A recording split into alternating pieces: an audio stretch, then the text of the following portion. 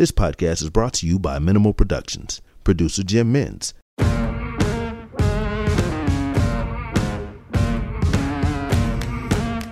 Bail is refused. You're out of order! If it pleases the court. To adopt this affirmation, please say the words, I do. I do. Nothing further from this witness. Given the serious nature of this offence, this case is dismissed.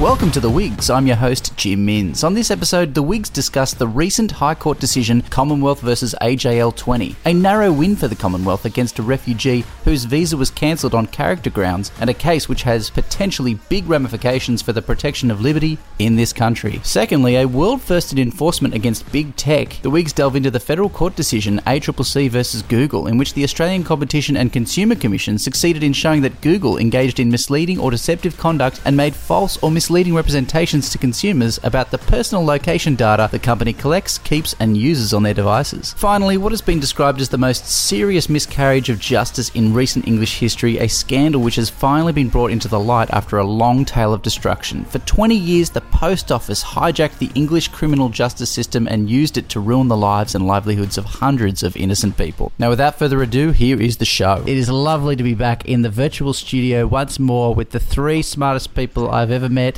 and Stephen Lawrence. Can we welcome everyone to the Wigs? His worship, Stephen Lawrence, the Mayor of Dubbo himself. How you going, sir? Mate, I'm recovering from that cheap shot, but I'm in New South Wales. I'm not in lockdown, so I'm feeling pretty good. Oh, that makes one of us, sir. Very lucky for you. Manuel Kirkasharian, lovely to see you again. Always good to see you, Jim. Here, sir. Here. And Felicity Graham, the great Felicity Graham. How are you doing up north? I'm going very well. I've just entered a new lockdown stage, but I'm going very well. Yay. There was a double rainbow over Lennox Head this afternoon. Oh, well, that's always a good sign.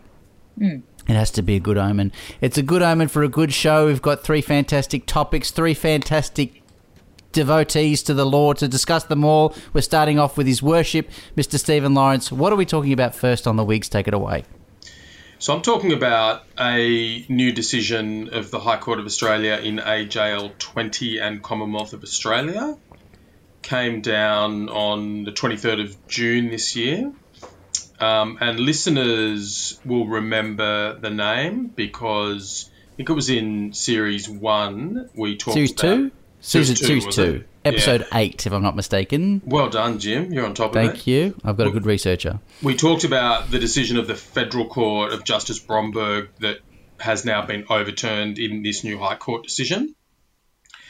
And I'll just go back a little bit through the history of the proceedings and what occurred in the Federal Court and what it's all about before perhaps we go on to discuss the High Court judgments. There's a number of judgments in the High Court decision. It was a narrow decision, 4-3, in favour of overturning Justice Bromberg's decision. So the case is about a Syrian man who is part of a growing cohort, it would seem, of people in Australia who are refugees in the sense of having a well-established fear of persecution. They return to their home country. But they are also people that the Australian government has refused to allow to have a visa to live here. And generally, in terms of this cohort that I'm talking about, they're people that have failed the character test.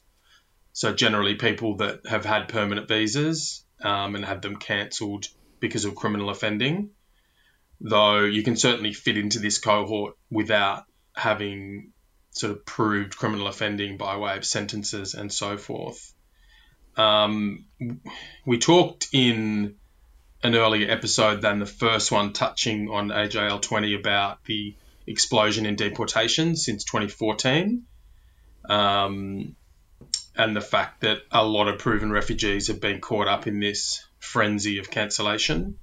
So this issue, I think, of proven refugees falling foul of the character test and then facing either refoulement to harm and persecution or indefinite detention. I think it's one of the big, most important issues in our legal system at the moment, and it's generating a huge amount of case law in the federal jurisdictions. and really raises these important human rights questions around refugee protection, liberty, access to justice, all these things. So just talking a little bit about the facts of the case in terms of who is AJL20. We don't have a lot of information in either the federal court or the more recent High Court decision about him, but he's a citizen of Syria, so not a stateless person. In about 1996, his mum immigrated to Australia, and then he subsequently, as a child in May of 2005, immigrated to Australia. In 2014, he lost his visa on character grounds under Section 501(2), one of the many powers created by Section 501 to cancel visas. He therefore became an unlawful non-citizen within the meaning of the Act. On the 8th of October 2014, he was detained by the Commonwealth and stayed in detention until the decision of Justice Bromberg, which, as I've said, has now been overturned by the High Court. But the High Court judgment doesn't make clear what is his current status, what's happened to him. It's quite unclear. So the issue at play in both the federal court and the High Court decision was basically the interpretation of a number of interlocking provisions of the Migration Act, interpreted in the context of some pretty important constitutional principles around when it offends implications in the Constitution to detain certain people for certain purposes. And there's many prohibitions in terms of detention implied in the Constitution. But one of the permissible circumstances in which the executive can detain, obviously courts can detain, but one of the circumstances where the executive can detain is for the purpose of processing visa applications and for the purpose of removing from Australia. So there's and that's all in relation to what's called unlawful non-citizens, right? So that's a category of people where they're not a citizen and they don't otherwise have a visa to be able to live in Australia. Yeah, that's right. So once you become an unlawful non-citizen, the first provision, in a sense, that applies is Section 189. That requires the immediate detention of unlawful non-citizens.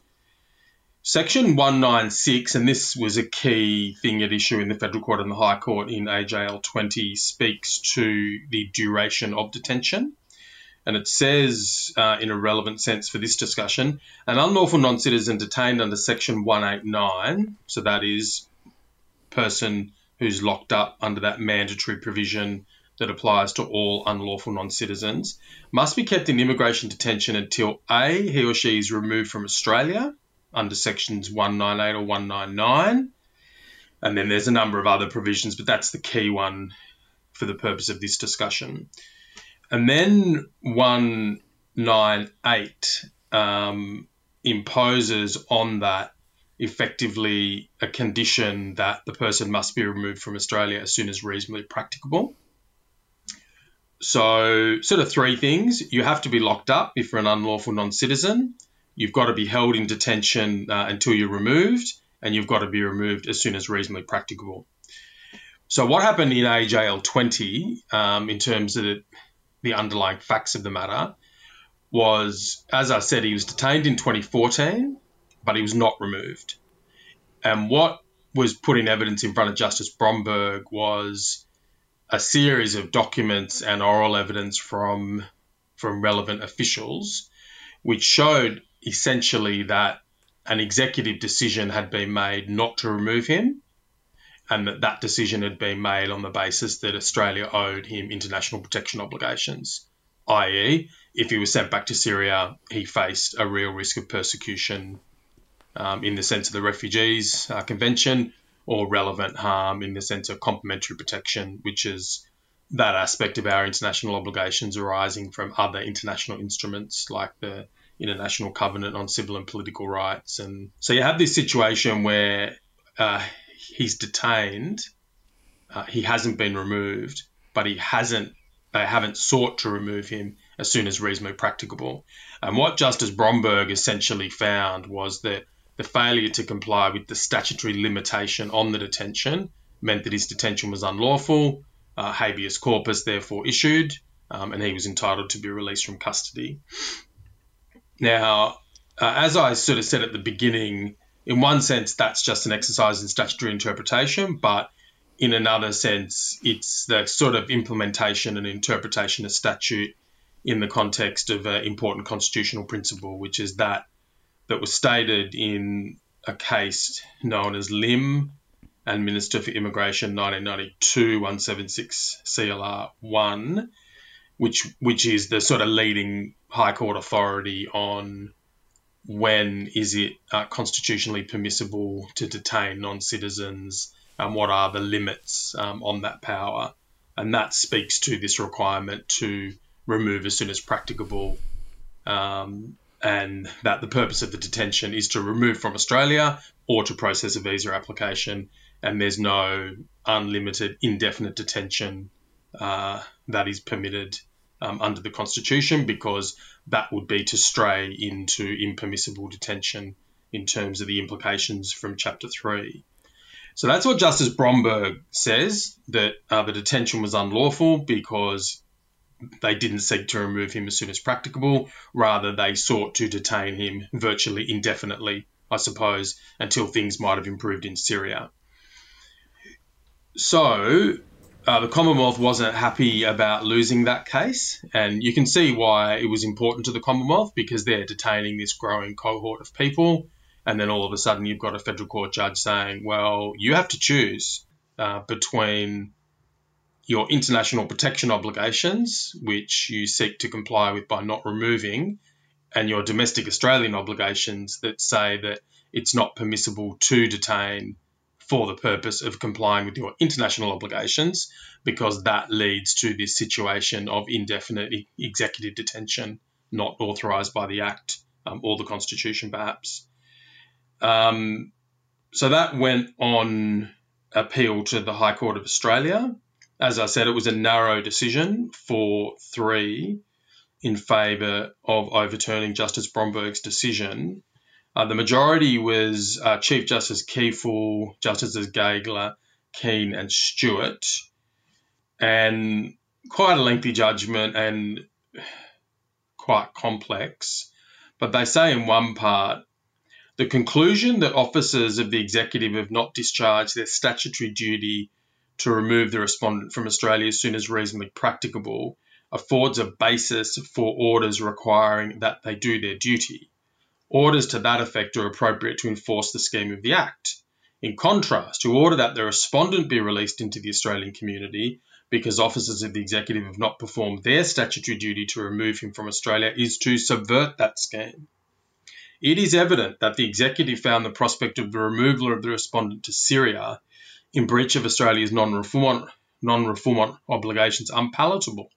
In that regard, it is equally evident that if the Minister wished to avoid the realisation of that unpalatable prospect, a visa might be granted to the respondent, precisely as the explanatory memorandum to the bill that introduced 197C contemplated.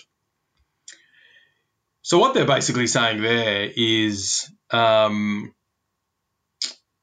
were not willing to reason that the detention had become, in any actionable legal sense, unlawful, simply because of a failure to comply with the requirement to remove as soon as reasonably practicable. If there was some aspect of unlawfulness to it, it wouldn't ground a writ of habeas corpus or damages. It would only ground perhaps an order in the nature of mandamus to compel removal, which obviously from the point of view of AJL20 isn't of much assistance because he faces death if he's removed. He's unlikely to seek that order in the nature of mandamus to be removed to Syria to die. Stephen, do they actually engage in why the existence of mandamus means, or that mandamus might run means that habeas doesn't run? Do they actually get into that in the majority? They as a question of statutory interpretation, just say that's the obvious intent of the scheme, because you have the fact of detention, then you have clearly stated, I think it's in 196, it only ends in certain circumstances. and they just say it doesn't lose its quality of lawfulness. And they cite a bit of authority, a full court decision, a couple of others. But, the minority quote a whole lot of quite powerful, authority to the proposition that, detention does lose its inherent and complete quality of lawfulness when it ceases to be for the purpose that it's authorised for. Hey, can we explain what mandamus is? I've forgotten. That's when the government's compelled to act? Is that right? So it's an order compelling the executive to do a particular thing. Right. Okay. In order to comply with law. Yeah. So that's... And in this context, it would be an order compelling the executive government to deport a person. Yeah, right. To comply with the obligation in the Act to remove them from Australia. That's right, yeah. And assuming that the evidence was that it is reasonably practicable to remove them from Australia, then that obligation would apply instantaneously. Yeah. So that's the majority. There's a couple of decisions in the minority and pretty heated dissents, I suppose you could say. Strident. So one of the decisions is written by Justices Gordon and Gleeson. At 99, they say the Commonwealth's submission that its construction would not result in, quote, unbounded, unconstrained or discretionary executive detention, end quote, because failure to comply with the duty to remove an unlawful non-citizen as soon as reasonably practicable may attract mandamus is glib and unhelpful. The availability of mandamus depends on there being a public duty unperformed, not a private duty, breach of which sounds in damages. The reference to mandamus is glib because there will be some, if not many, cases where an unlawful non-citizen in immigration detention will have no means of obtaining information necessary to mount a case for mandamus. The unlawful prolongation of detention that is brought about by the executive's failure to remove as soon as reasonably practicable will go unremedied. The person in detention has no claim for damages. The Bivens action for damages is not recognised in Australia. And, there's obviously much more in there, but they draw upon the constitutional limitations on detention, the statutory scheme, these provisions as read together to say that the majority's reasoning effectively is nonsense. And it's consistent with long-standing authority to say that when you fail to comply with an essential condition on detention, that it becomes unlawful and that mandamus must flow. Can I just underscore... And habeas, do you mean? Habeas, yeah. Can I just underscore paragraph 99's description of the Commonwealth's argument about mandamus as glib and unhelpful? That's two justices saying of the majority's reasoning that they adopted the glib and unhelpful. It's quite a statement to be made. Yeah, absolutely. Yeah. So this whole issue of asylum seekers or refugees detained because of character failures has obviously led to a whole range of decisions, including this one. And after AJL20, actually might have been before it was before it came down, but the provisions didn't apply in AJL20. The Commonwealth Parliament has legislated to amend the Migration Act to create a scheme to try to deal with this stuff. And what it basically says is that if a person is owed international non-refoulement obligations, they can't be removed from Australia unless they consent, and that they must be detained. So they've tried to sort of respond to this quandary by saying, well, we now are choosing to have a scheme where you will stay in detention indefinitely. We won't force you to be removed. So they're trying to get around this AJL20 sort of argument, and you can stay in detention forever unless you choose to go home.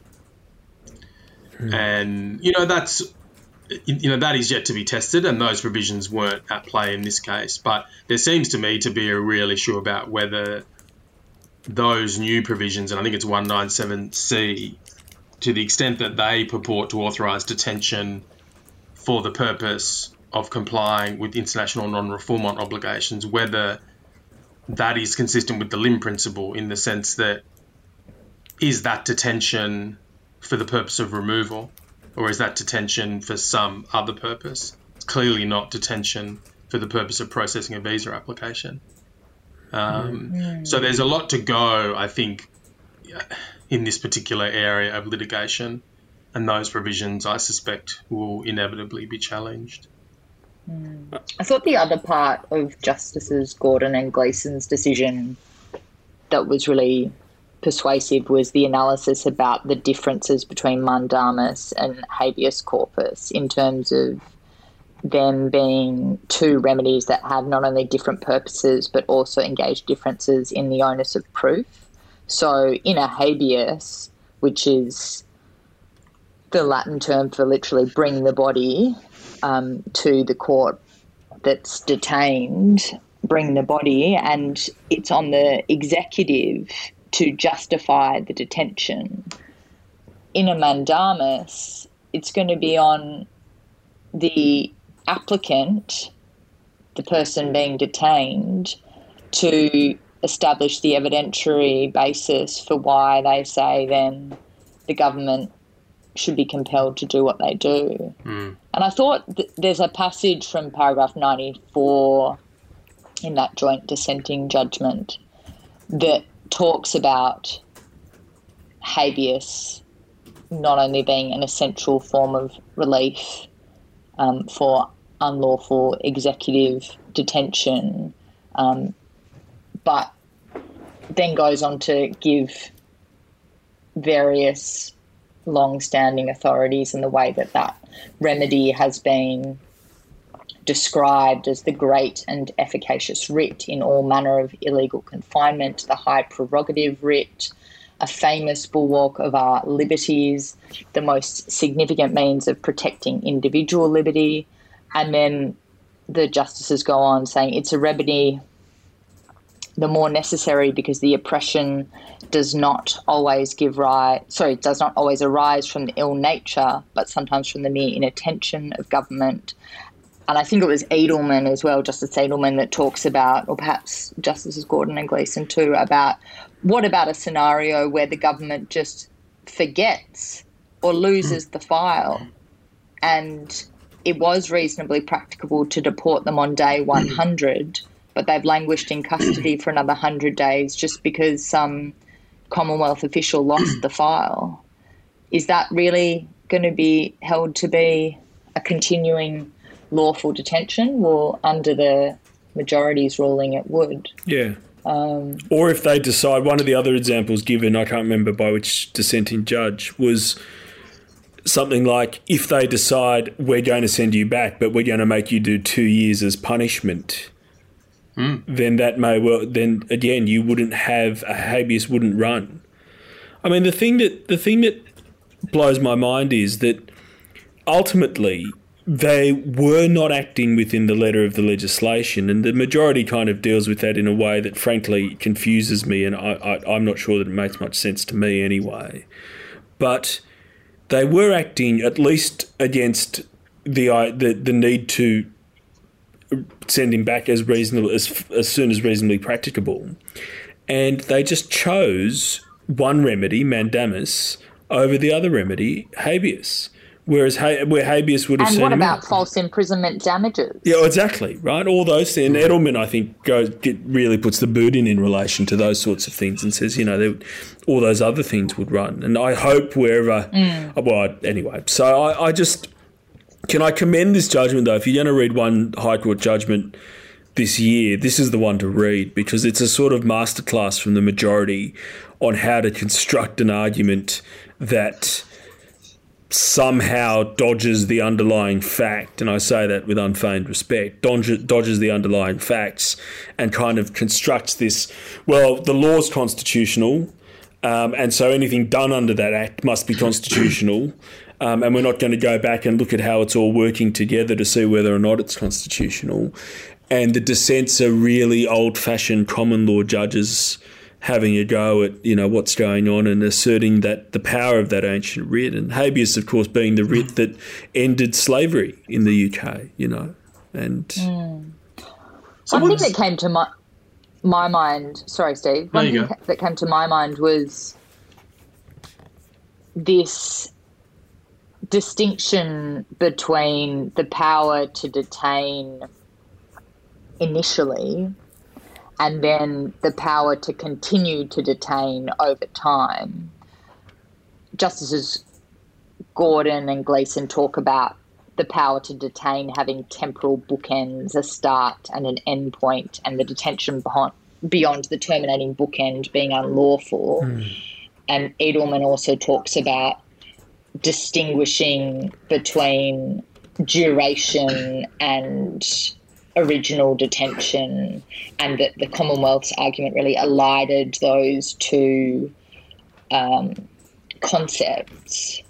It really brought to mind all of those provisions that have been introduced into arrest laws that permit detention for a reasonable period for the purpose of investigation after an original lawful arrest on suspicion of an offence being committed, and for the purpose then of bringing that person before a court. Because that detention would be where ordinarily unlawful, right?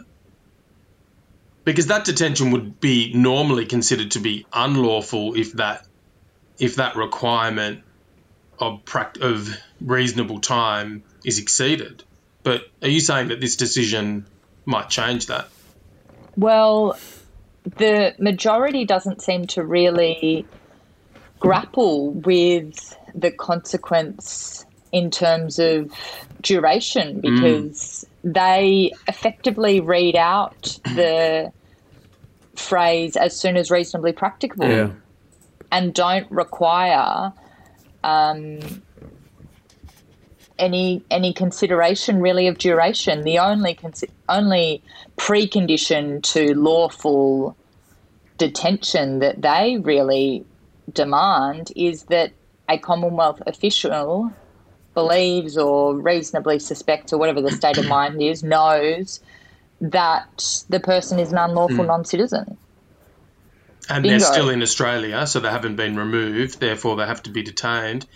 And this requirement to remove as soon as reasonably practicable, I don't know if they're saying that it's aspirational, but they're sort of saying that it doesn't, that non-compliance doesn't affect the essential character of it. This will have all sorts of consequences in other areas of the law, I suspect. And it kind of makes you wonder, what are they trying to achieve here? Like, why are they attracted to this idea that in this particular policy area you can have a law that exists for the constitutional purpose of removal, but we're going to interpret it in a way to give it unfettered and unlimited operation depending upon essentially the whim of the executive? It just leads you to the conclusion. Yeah, it leads you to the conclusion that they're trying to, on a policy level, whether consciously or not, to accommodate the Commonwealth's policy concerns around this cohort of people. But Justice Edelman, I think, comes back with a pretty forceful retort to that at 108, where His Honour says, "It would be very strange if the Migration Act were an island of freedom from established legal concepts, permitting the executive to act for any purpose in the exercise of its powers or the performance of its duties, no matter how far that purpose departs from the express or implied terms of statutory authority." But that seems to be really what's happening here, or else a very considerable shift in principle when it comes to protecting liberty. I think that the High Court has been for a long time now really quite reluctant to get in the way of executive detention. And I think this judge, I don't think it's got to do with immigration policy per se. I think it's more to do with that position that the High Court has been taking again and again in the high-risk offenders world, in other places we've seen. Lim has really been chipped away at over time in a myriad of cases, and the High Court just is fine with executive detention just so long as it's not a criminal trial. It was quite amusing to me how self-assured and strident the tone of all the judgments was, including the majority. Like, this is obviously really contestable and really controversial, and you've got big brains on both sides. But you read the majority decision, you're almost left thinking that you'd have to be an idiot to disagree with them. Like, they state it as if it's the most natural and obvious conclusion in the world. Yeah. I just found that quite amusing. I was for a moment persuaded by the idea that, well, mandamus runs, so he had a remedy, and so that's fine. Until I read the opening lines of the dissent, and it's like, hang on a second. So what if he's got one remedy? Why shouldn't he have the other one? You know, why shouldn't he be free? Yeah. And, you know, let's go back to basics. Yeah. Liberty's the most important right in our system. Supposedly, I wonder whether hundreds of years. One of the factors operating on the minds was that, and the minority acknowledged this as well, that upon being released and upon being out in the community, there was then again an immediate obligation upon a Commonwealth official to detain him again, because he's an unlawful non-citizen, and if he doesn't have a visa, then he has to be detained again. And so there's this kind of circular but Bromberg dealt with that on by saying that that obligation wouldn't exist because in the circumstances of AJL20, that detention wouldn't be for a purpose recognised by the Act. Yeah. If it was only going to be then for the purpose of keeping him in custody and not sending him to Syria. Yeah. Sure. It has to be right. Yeah, that's true. And Edelman dealt with it on the basis that, well, that scenario is what Section 197C was introduced to try to remedy, and as explained by Parliament on the introduction of that amendment, which says that basically non-refoulement obligations are irrelevant to the questions of having to detain and deport and so on. But that then engages the minister's power in Section 195 capital A of the Migration Act, which is to grant a bridging visa of a class that is bridging removal pending. Yeah. In other words, you're still going to be deported. That's what the ultimate intention is at such time as that can be done consistent with Australia's international obligations. So we'll be releasing in a couple of weeks after this episode drops an interview with AJL20's lawyer, Alison Battison, who runs a great organisation called Human Rights for All. And I sat down with her for about an hour or so and we talked about this case in more detail. So stand by, listeners, for that.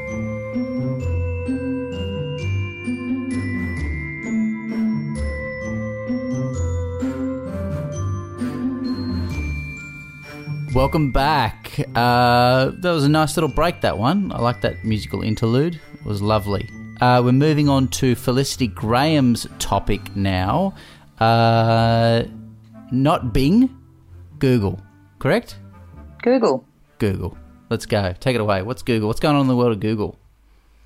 The Australian Competition and Consumer Commission, hereafter the ACCC, brought proceedings in the Federal Court of Australia a couple of years ago against Google LLC, otherwise known as the multinational company with headquarters in California, the United States. Google. Is this Alphabet now?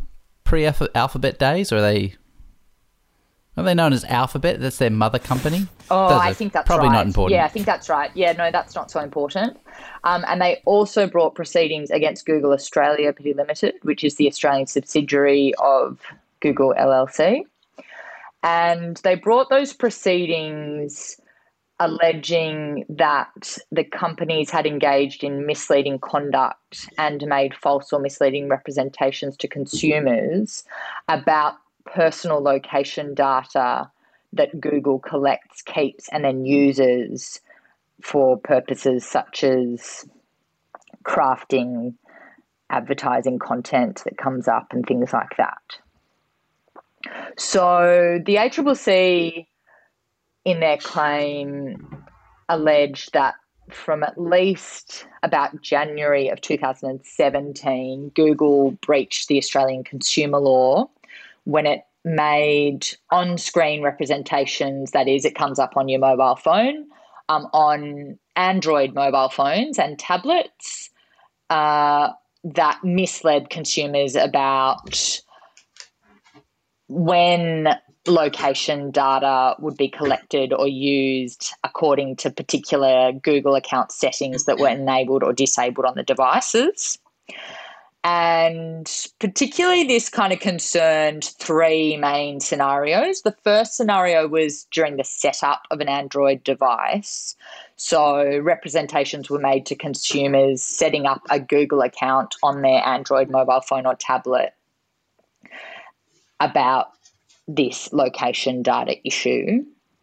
And then the other two scenarios were where users wanted to turn off the feature location history, and where users were considering whether to turn off the function web and app activity on their mobile phones and tablets.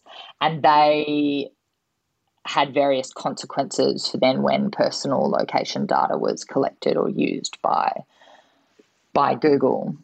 So Justice Thorley of the Federal Court heard the case at the end of last year and ruled on the questions of whether the ACCC has established breaches of the Australian consumer law earlier this year, and the case is still on foot. So basically, Justice Thorley found that the ACCC did establish breaches of the Australian consumer law, namely that when consumers created a new Google account during the initial setup process, Google misrepresented that the location history setting was the only Google account setting that affected whether Google collected, kept, or used personally identifiable data about their location, whereas in fact the web and app activity setting also enabled Google to collect, store, and use personally identifiable location data when it was turned on, and that setting was turned on by default. The court also found that when consumers later accessed the location history setting and turned it off, they were also misled because Google did not tell them that by leaving on the web and app activity setting, Google would still be collecting, storing, and using their personally identifiable location data. And then the court also made a finding that Google's conduct was liable to mislead the public. So I wonder if in the punishment phase of this, there'll be evidence about what percentage of consumers engage with all of this, like what percentage of people turn it on or off or try to turn it on or off, because that would presumably be relevant to how serious the breach is, right? Like how many people were actually misled in the sense of not doing a certain thing or doing a certain thing that led to their data being mined when they didn't wish for it to be. Yeah, so far what I can glean from the federal court orders on their website about what's happening next is that there's a process of discovery happening where the ACCC is seeking to discover from Google certain documents showing their turnover during relevant periods, their annual turnover, the amount of turnover attributable to advertising, the amount of turnover by Google Australia attributable to the sale of Pixel devices, various financial statements. That all seems to me likely to be relevant to that principle of capacity to pay, presumably. But also maybe how much they got from it, right? And maybe degree of profits that are connected to the breaches. Yeah. Because I never looked at these things. It's listed for a hearing on penalty in September. Interesting. So do you guys engage with those sort of functions and opt out of that sort of data mining stuff? I don't know. I do. Do you? Yeah, okay. I've got pretty... I lock down things as much as I can, you know. But then, you know, I use Facebook and Twitter, so, you know. I once received an email that said, "Oh, here's where you've been the last couple of weeks or couple of months," and I clicked it, and it was feeding the map of my area, and just blue lines of where I'd crisscrossed, and then you click on a line, it said, "Oh yeah, which day?" You could go back in time, and it would tell me exactly the route I would take. And that was me that sent you that, Jim. Yeah, there we go. But it was crazy because I remember when I went, okay, well, let's see how far this thing goes back. And I took it back to 2015 because I went to India for a week for work-related stuff. And it was kind of this smash-grab trip where it's like, hey, you're going to India next week, get your shit together and go. So I didn't know where I was in India, and so I was able to retrace my steps. So from that point of view, it was quite interesting. But we was going back at least 5 years. So they've been tracking me for 5 years. You know, it's an interesting question to ask, though, Steve, because one of Google's arguments was surrounding how you frame or how you characterize the hypothetical user. Yeah, that was interesting. And what their qualities are, and then how that feeds into whether or not the representations or conduct, as the case may be, were actually misleading or likely to mislead or deceive, etc. Because it wasn't literally misleading, was it? In the sense that if you read it as a contract. Categories. There were different categories. So there were 3 breaches found. Section 18 of the ACL, or Australian Consumer Law, which is where there's conduct that is misleading or deceptive or is likely to mislead or deceive. And the second breach was of Section 29(1)G of the Australian Consumer Law, and that's where Google, in trade or commerce, which wasn't in dispute, in connection with the supply or promotion of goods or services, made a representation that the goods or services had performance characteristics, uses or benefits which was false or misleading. And Google succeeded in arguing that for that breach, the ACCC had to prove to the requisite standard that Google had made representations that were actually false or misleading. And then the third breach was of Section 34, which is that in trade or commerce, Google engaged in conduct that was liable to mislead the public, and the conduct was liable to mislead as to the nature, characteristics or suitability for purpose of the services. So there were slightly different tests at play depending on which breach was concerned. Google said that the law required the identification of a single hypothetical person within the relevant class of users to test by reference to that hypothetical person whether the members of the class would have been misled by the conduct. And the question is whether that hypothetical person would have been misled. That hypothetical person being capable of only one response. And then they tried to say, well, look, that one hypothetical person faced with this piece of information on the screen and then this information and then this option to look at more information or not and so on would have had a certain response so as not to be misled. And were they seeking to impute to that single hypothetical person presumably pretty keen sort of attention to detail and understanding in the literal sense of what's being said? Smells like a hoodwink. Yeah. And what the judge didn't accept it. The judge said... People don't even look at these things, let alone pay close attention to them. Totally is. Yeah, so one of the things the judge said in response to that was one difficulty with the submissions made by Google is that reasonable members of the class would have behaved in various ways. Google's submissions presume only one reaction or response. Some of the members of the class would have acted in the way Google submitted in its various different iterations, but others would not have. And I'm not satisfied that all reasonable members of the class would have behaved in the way that Google submitted. Our discussion makes that point, doesn't it? Like we've got an array of people here in terms of qualities of how we look at these things. Like you look at them flick, it seems, and opt in, opt out. Seems like manner you sort of do, and I'm incapable of it. Well, I was unaware. Jim didn't even know. After the fact. Yeah, absolutely. And I think that's reflected in the analysis by the judge, that there is this array of reasonable responses by consumers and a real, I think, grappling with the reality, which is that a lot of people faced with terms and conditions or privacy statements or various different things click through without really paying much heed to them. And the old contra preferentem clauses. Yes. Someone's just studied contract law. No, that was. I'm failing the topic that we're actually discussing right now, so this is actually beneficial for me. So, isn't there something in contract law, Jim? I remember you talking about this, about a strict approach to interpreting contract terms on these sort of standard issue. Yeah, you weigh them. You weigh them in favour of those who don't rely on it. Well, no, this is contra preferentem. Yeah. I don't think this is. I think this is about consumer law. Okay, which is about protections for consumers, not through the prism of it being a contract between a sort of individual and a company. Yeah, but terms and conditions, though, those are contra preferentem contracts. But this is a breach of ACL, though. Yeah, that's right.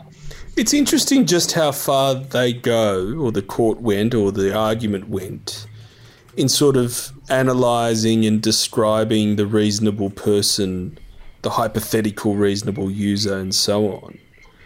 And thinking about, say, in the criminal law or in other areas, how limited we are in the analysis of what makes a reasonable person and what that person is like. Like here, and I'm not saying it's wrong, it's just a fascinating thing to think about. They drilled right down and actually looked... hypothesised really about how people would act in the face of certain, and there's screenshots in there. You know, we see the screenshot. What's the reaction to it? How do you take these things together? I don't know any other. Certainly not in criminal law. We're not going that far when we're looking at reasonable people and how they react. Perhaps we should be, or at least on the defence side. But on the other hand, it does feel a little bit like a hoodwink to me as well. Like, you know, we're drilling down. On some level, if you were, say, to run a matter like this in front of a jury's going to go, yep, this is confusing as all hell, it's misleading, we don't need to go any further than that. And, you know, this is one of my least favourite things about federal court judgments is they're all like books, and this is another book that's, you know, millions of paragraphs long and impenetrable. I thought it was quite well set up. I mean, I do think that when you start a judgment and the first few pages is just the contents page, you're in for a long ride. Yeah, look, but that can also be useful. Yeah, I'm not saying it was poorly written. I'm just saying it was long. It's too long. Yeah, sure. Yeah. So the ACCC chair, Rod Sims, is pretty pleased with the decision. He said this is an important victory for consumers, especially anyone concerned about their privacy online, as the court's decision sends a strong message to Google and others that big businesses must not mislead their customers. Companies that collect information must explain their settings clearly and transparently so consumers are not misled. Consumers should not be kept in the dark when it comes to the collection of their personal location data. And they also called it a world-first enforcement action, which, it seems like that might be the case. So good on the ACCC for bringing the proceedings. It's good. Hopefully it withstands the various appeals that we'll have to go through, no doubt. Yeah, so then there's the possibility of pecuniary penalties. The ACCC is also seeking publication orders, being an order that Google publish a notice to Australian consumers to explain their location data settings in the future and to ensure that consumers can make informed choices about whether certain Google settings that collect personal location data should be enabled or not. And, yeah, those remedies being sought, they're still outstanding. What about deleting the data? Is that being canvassed? That's interesting. Wonder if that's within the scope of the penalty orders. Or the compliance orders. There might be some sort of equitable thing there, though, might there? Destruction of the drugs, destruction of the location data. Yeah. I think, Stephen, we were talking before we got online about the prospect of there being a class action arising out of this to get some damages or... might be hard to show damages, though, right? What's the damage? Your data's been used. they've got a benefit from it. So there might be some equitable thing, but what's the damage? I ended up buying a, gadget that I didn't really need because they marketed to me on the basis of... Yeah.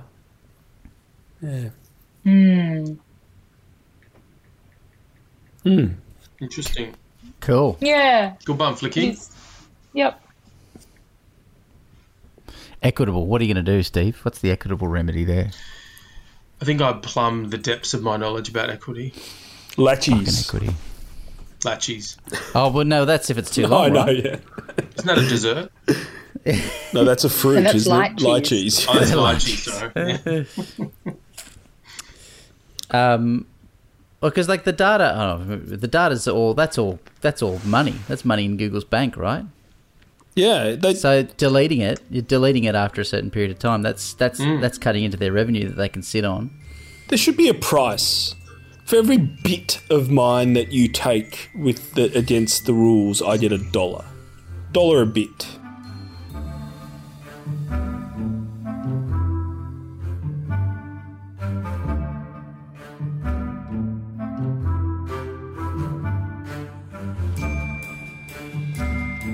Okay, ladies and gentlemen, welcome back to the Wigs. No one knows where I am right now, except for Google. That was a great talk, Flicky. Thank you very much. Moving along to Emmanuel Kirkasharian, the man, the myth, himself. Take it away, sir. Bless you, Jim.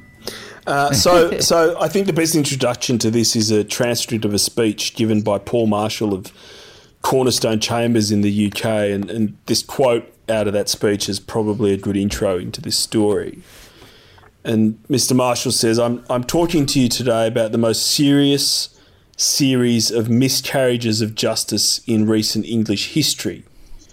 To put it in tabloid terms, for 20 years, the Post Office hijacked the English criminal justice system and used it essentially as part of the Post Office for its own purposes. In the process, it ruined the lives and livelihoods of hundreds of innocent people. And what I will try and show, if you can follow my thread, is how ethical failures in business, when it feeds into legal failures by lawyers and judges, becomes incredibly damaging. So what he's talking about, in short, is a series of prosecutions that happened over a number of years, over 20 years, where effectively a new computer system was put into the post offices.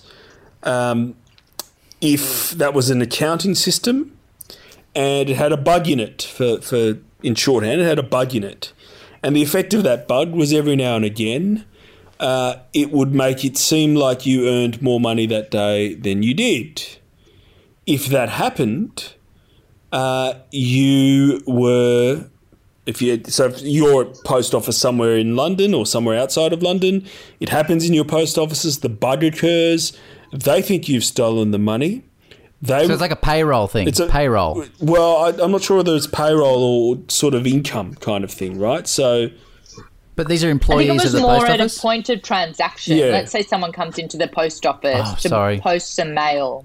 They pay £20 for posting some mail to their granddaughter in Australia, but the accounting system says that the postage costs £25.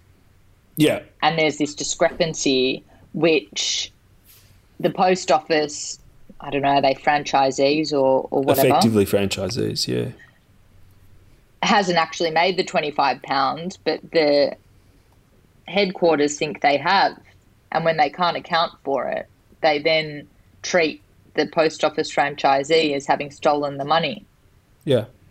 And so I think the other insidious part of the bug was that from the point of view of the person operating the till at the post office, it didn't tell you that there was the discrepancy necessarily, or it made it seem as if the discrepancy was fixed or something. Is that right, Manny?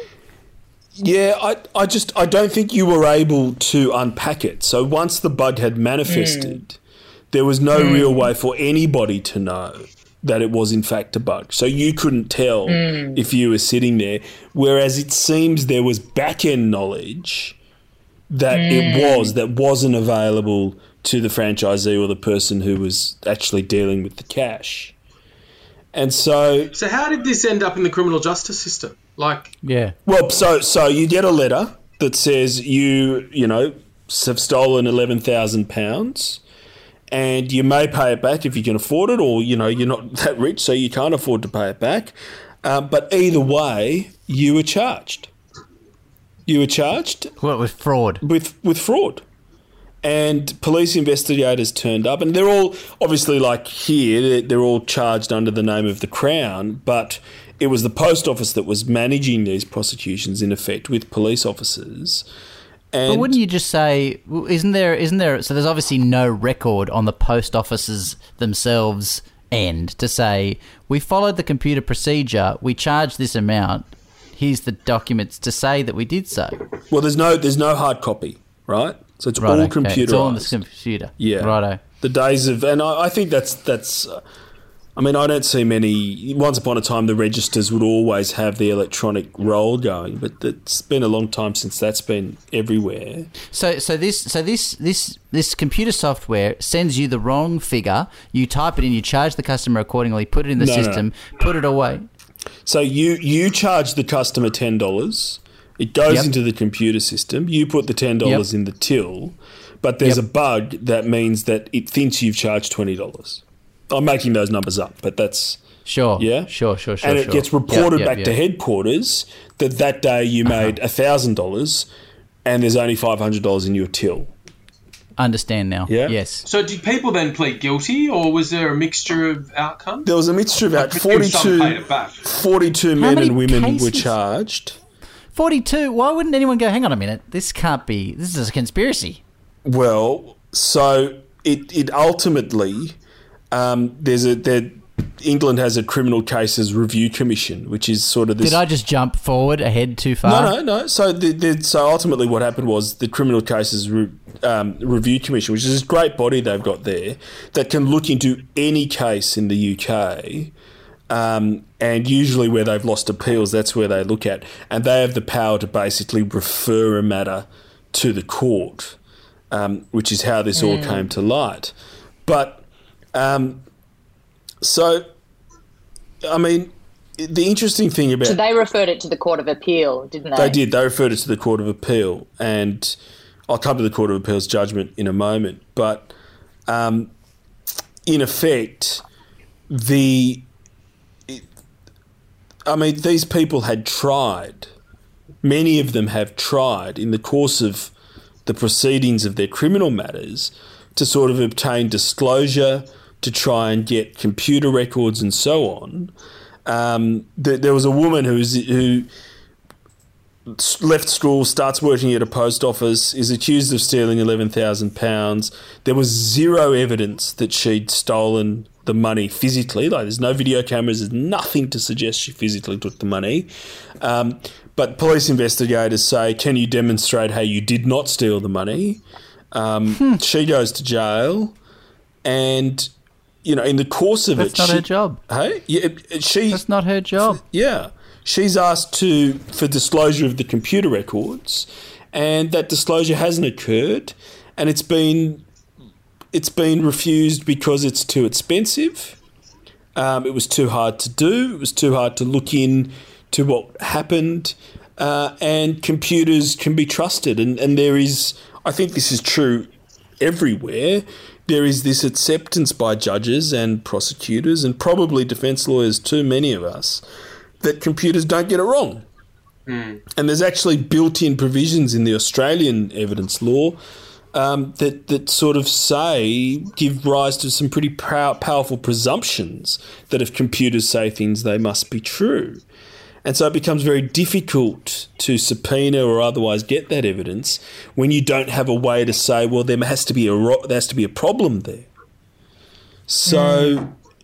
since it says here, Manny, since the errors, this is in The Guardian, I'm quoting, since the errors in the system were discovered, 57 people had convictions overturned. Some died before their names could be cleared. Yeah. It'd be interesting to examine the quality of the prosecution and defence work in some of these cases, wouldn't it? Because sort of one thing, obviously the post office systems were wrong and flawed, but in a criminal justice system where proof beyond reasonable doubt is the cornerstone, God, Absolutely. It kind of begs belief that this happened over such a long period to so many people, when there in fact was no certain proof, obviously. Well, what's really interesting is that there was an advice given to the effect. So they knew, the post office at some point knew that this was a problem, right? And that they should have been disclosing these things, and they didn't disclose it. And there was this advice given by a particular barrister that said, you know, if you haven't written it down, if it's not minuted, then you don't have to disclose it, which is just plainly wrong. So this is another breach of disclosure. Yeah. And there was scathing. The one of the court judges, there's several court judges in relation to this, one of them was scathing and, you know, suggesting that it may well be a conspiracy to pervert the course of justice and that, you know, it's wrong in law and principle and, you know, they didn't appreciate fully the duties of fairness and integrity placed on a prosecutor's shoulders. The court made a decision about whether or not the prosecutions were an abusive process, and there's two categories of abusive process. Well, there's unlimited categories of abusive process, but there's two standard categories. One is where you can't give an accused a fair trial, and the other is where it offends a court's sense of justice and propriety in the particular circumstances of the case. And that's a pretty rare finding for a court to make. And it says in that second category is it doesn't really matter what the competing interests are. It doesn't really matter that somebody might be getting off something that they've done. It's just so wrong, the behaviour's been so wrong that, you know, that's the end of it. And that submission was accepted by the Court of Appeal, and they said effectively that convictions were, quote, an affront to the conscience of the court, and the bringing of the prosecutions was an affront to the conscience of the court. There was also a related class action that resulted, I think, in about a $57 million settlement or payout. But the harm that was caused to individuals, some of the stories are astonishing. There was a woman who was locked up. She was 8 weeks pregnant. She was locked up on her son's 10th birthday. When the sentence was announced, she collapsed in court. And these are just all innocent people who, you know, were unlucky to be using the wrong computer system. And, you know, I suppose in one sense it gives... And doing an important job of mail being distributed throughout the country. I mean, it's just extraordinary that system could be compromised in that way and affect so many people. Yeah, I mean, it's a bit similar to the robo-debt scandal here, isn't it? Where the Commonwealth generated all the supposed debts under the social security system, and it was subsequently found, I think it was subsequently found that the IT software was flawed, that there was no legal basis to be generating these debts, and that hundreds of thousands of them weren't actually owed. And I think in robo-debt there was evidence of at least one person committed suicide as a consequence, and all these people suffered terribly when they had all these Commonwealth debts imposed on them that ought not have been imposed. Sort of taking the human element out of investigation, isn't it, and relying on computers and algorithms, and you just have this potential for such widespread error. It's cheaper and more efficient. Yeah. And, you know, ruins people's lives. But it's interesting. The robo-debt analogy is interesting. One of the things that the court was quite scathing of the post office about in this case was that they had been using the threat of prosecution in order to force people to pay these notional debts that they didn't really have, which of course is a big no-no. But they were doing that. They were effectively private prosecutions, weren't they, Manny? Because the post office entity, what's that called in the UK? Post Office Limited, brought the proceedings as a private prosecutor.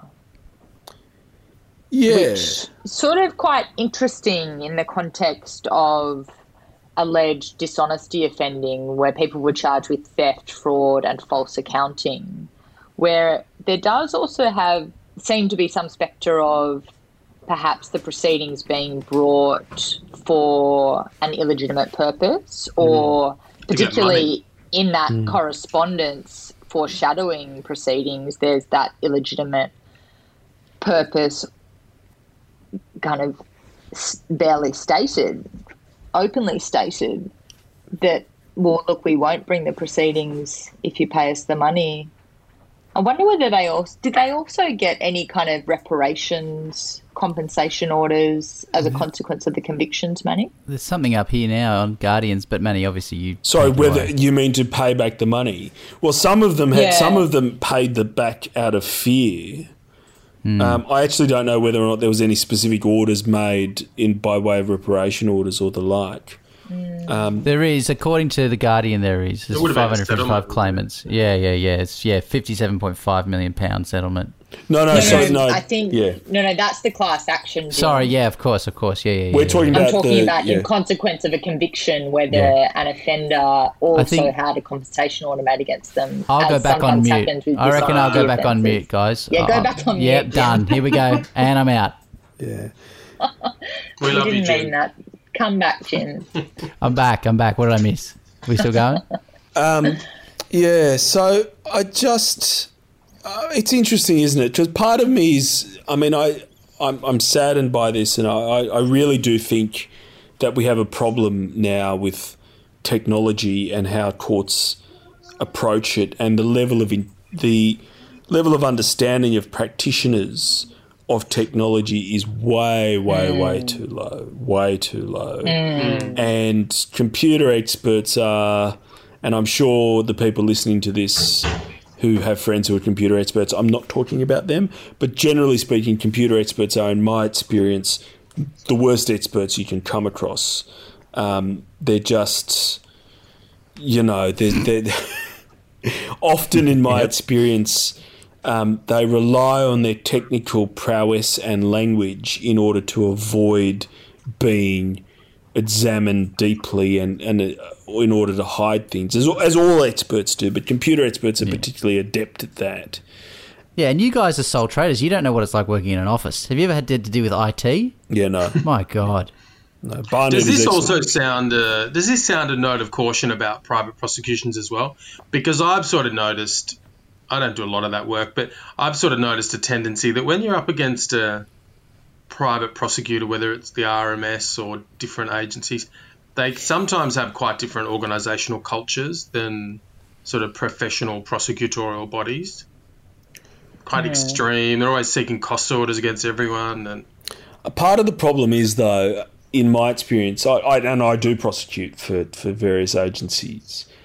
But that's not private prosecutions. No, well, really? So for example, private, but you know what I mean? Like, not that these were necessarily private prosecutions, but they're kind of regulatory prosecutions done by an agency, not by a prosecution agency, is what I meant, I guess. I think in theory, Stephen, that's right.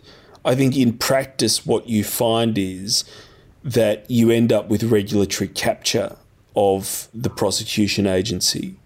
So how many times is a director of public prosecutions going to say to, whatever agency, the ACCC, look, this prosecution's stupid, don't run it, etc. The bureaucracies become intertwined and it becomes sort of irrelevant, unfortunately. Yeah, it's interesting though. I mean, we've talked about problems with an entrenched culture of non-disclosure within some of the institutional prosecuting bodies on previous episodes. Yeah. And that seems to be the foundational issue that gave rise to the abusive process label being attached to this case, particularly on that Category 2 basis of it bringing the criminal justice system into disrepute, where the court particularly commented about how many of the appellants had pleaded guilty, but then referred to the authorities that a conviction following a guilty plea may be quashed on grounds of abusive process where the plea was founded upon the irregularity of non-disclosure. And then went on to conclude, we have no doubt that all the guilty pleas of the appellants in the Horizon cases, Horizon was the software with the bug, were founded upon the Post Office's failures of investigation and disclosure.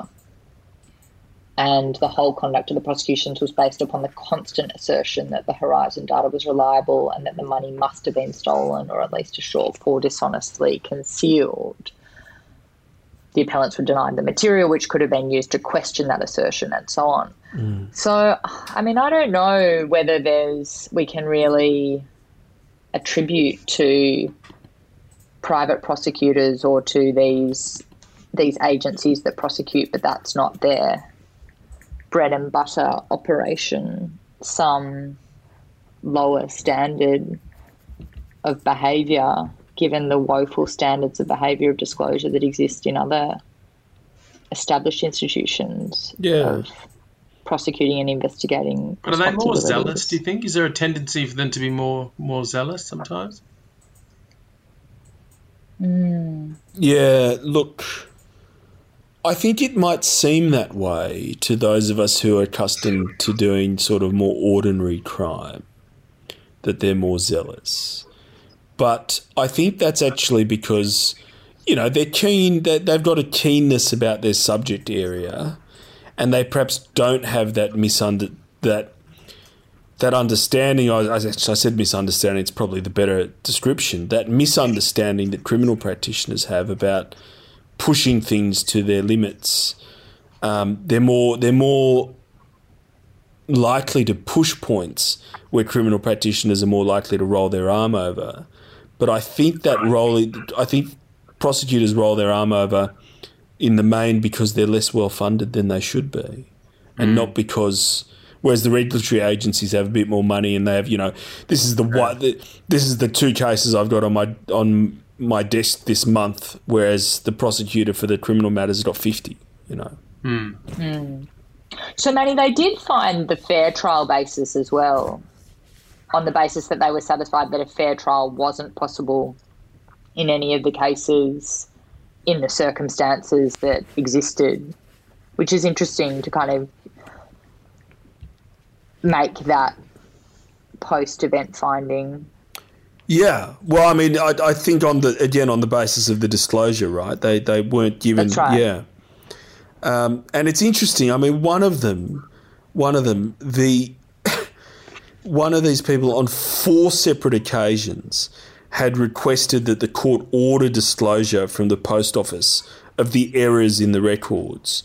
3 different judges dismissed that application. And at the end of her trial, defence counsel submitted she couldn't have a fair trial without further disclosure.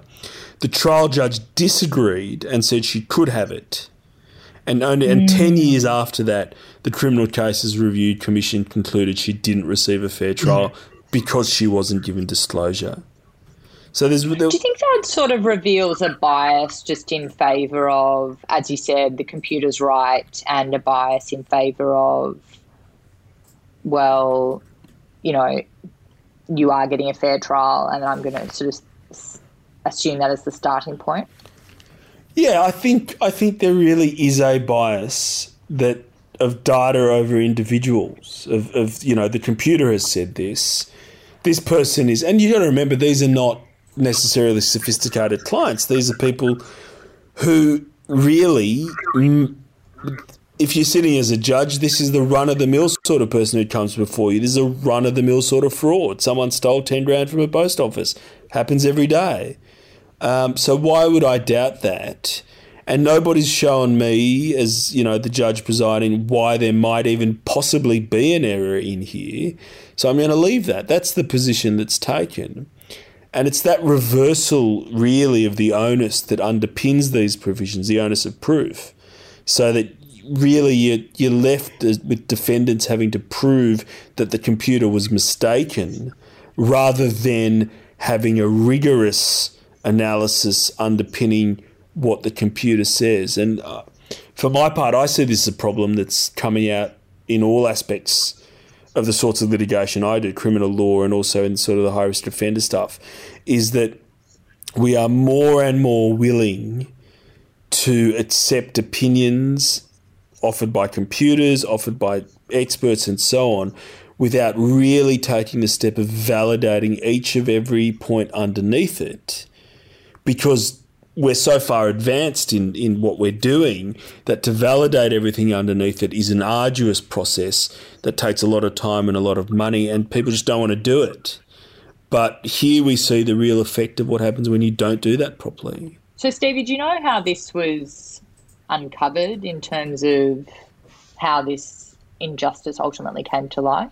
Yeah, it seems that a campaign started being pushed by people who had sort of fallen foul of this Horizon program. They started a campaign group, Justice for Sub-Postmasters Alliance, in 2009. Sort of concerns grew in the media. A number of members of Parliament joined their cause, and then ultimately an independent investigation firm was commissioned by the Post Office to conduct an inquiry, and then it sort of came out of that process, I think. Yeah. I mean, in 2014 there was a debate, there was a speech given in the adjournment debate at Westminster about it, and there was pressure put on to appoint forensic accountants and so on. But as late as 2015, the Post Office told Parliament that it had received no evidence that the conviction of any applicant was unsafe. So, and by 2020, there was the Lord Arbuthnot, I'm no doubt mispronouncing that, was on the record as saying as the Post Office lied to Parliament about it. So it just seems like there was a groundswell of individuals, and eventually it got to Parliament, eventually it got to the Criminal Cases Commission and to the court. And the Post Office was dragged kicking and screaming. It's interesting, Paul Marshall, who gave the speech that Manny referred to at the top of the topic, was pretty scathing about the involvement of lawyers for the Post Office, and said some Post Office lawyers knew of information that would have provided a defence to the defendants.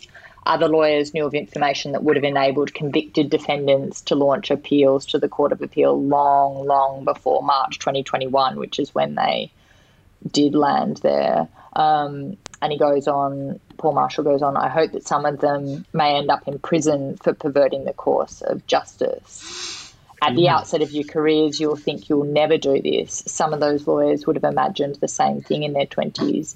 You may ask what it is that caused them to lose their way. It's pretty interesting, I think, to think about how people can end up being part of a bigger rolling force that causes these gross injustices to many people, and not speak up about it and not do anything about it on an individual level and just participate. Yeah.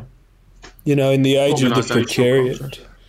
Well, I mean, in the age of the precariat where lawyers are, you know, hanging on like everybody else to their jobs, there's a lot of pressure and a lot of, it's pretty hard to stand up for many people. And, you know, I suppose the message is that you're under the eye of eternity, and even if you're not going to get convicted of the perversions that you engage in, it's on your conscience that, you know, there's people go to jail who are innocent. I think it also is a good occasion to sort of remember that, you know, being ethical as a lawyer can sometimes feel like a really hard thing to do, and stand up and confront the conflicting duties as against, for example, the duty to your client, the post office, and the duty that you have first and foremost to the court, and then really confront yourself about it. But I think, those lawyers that do stand up and maybe take some personal cost in terms of the way they might be viewed by colleagues or whatever, ultimately are the ones that really uphold our system of justice when they do give effect to that first and foremost duty to the court. Yeah, and I mean, ultimately, 20 years after the fact, justice was done in a sense. There was damages put into place, and obviously they don't fix everything. But too slow, Manny. I know. Too much damage done. I know, but it at least gives me some hope, because in every system there's going to be corruption. I'm always careful when corruption is seen that we don't take that as evidence of complete systemic failure, because to aim at complete eradication of corruption is to invite totalitarian control. Yeah, and to the extent that the system has been able to correct itself.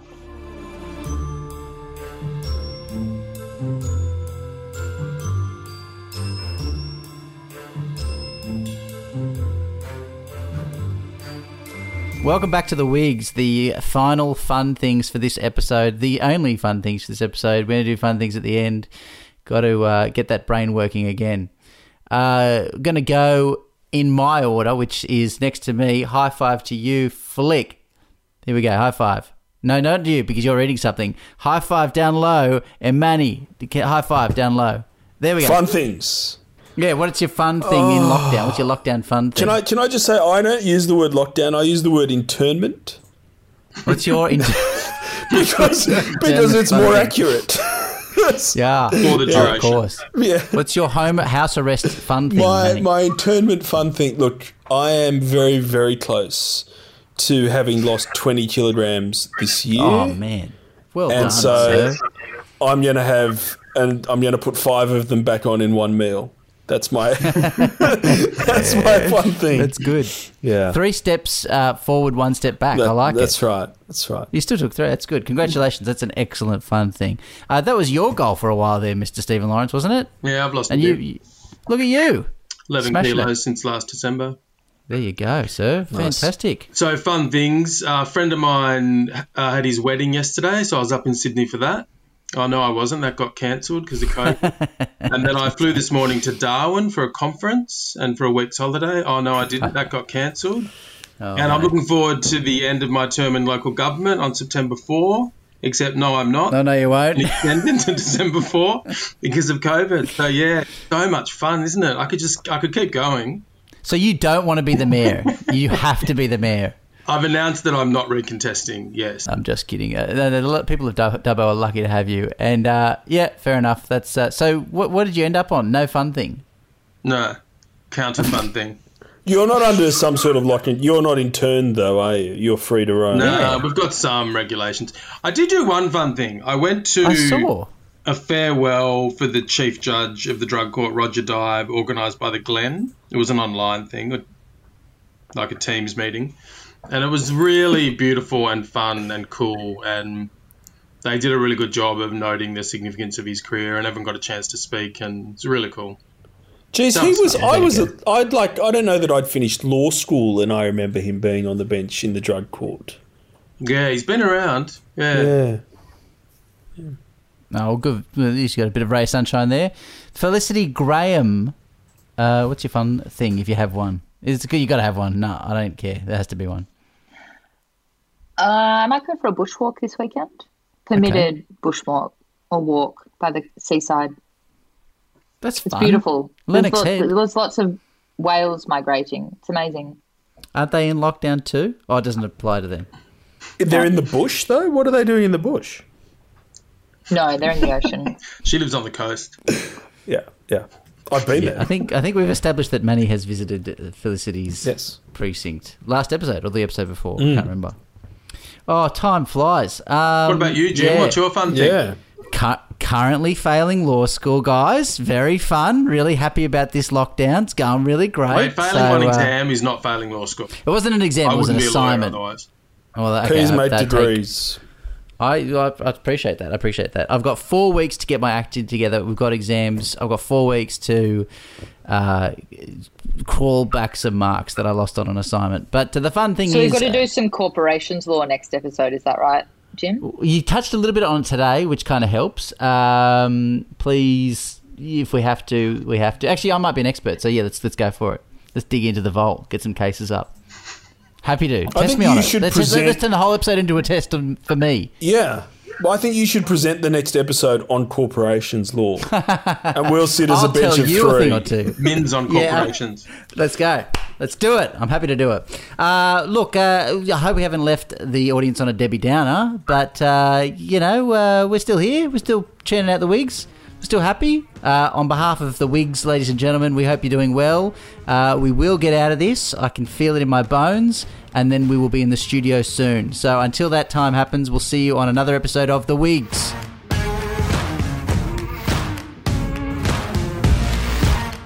Thanks for listening. Please like The Wigs on Facebook at The Wigs Podcast. Don't forget to rate and review on iTunes. This podcast was brought to you by Minimal Productions, produced by Jim Mintz.